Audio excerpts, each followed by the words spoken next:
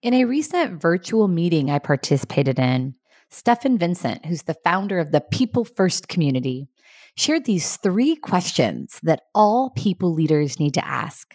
Number one, what do my people need to be successful at what they do best? Number two, what do my people need to be fulfilled at work? And number three, what do my people need to be fully supported and cared for in and outside of work? I love these three questions. They challenge leaders to go deeper beyond the surface of what is.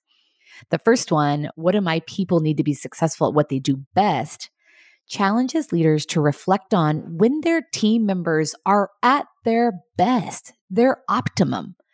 It's not just about what they need to be successful. It's what they need to be successful at what they do better than anyone else. What a great thing for all leaders to reflect on. What do your team members do better than anyone else? And how can you help them be more successful at that? And then the second question is unique for each person. What do each of your team members need to be fulfilled at work? It's not a one-size-fits-all kind of question, as each team member has different preferences and needs. So it encourages us, again, to go beyond the surface and get at, for that individual and his or her circumstances, what does he or she need to be fulfilled? And then the third question, what do they need to be fully supported and cared for in and outside of work? I love the holistic nature of this question. All around, in all aspects of their life, what do they need to be supported and cared for? So spend some time reflecting on the answers to those questions with your team. As I've been reflecting on this since I heard Stefan talk about it, I realized that the depth of my relationships vary across my team.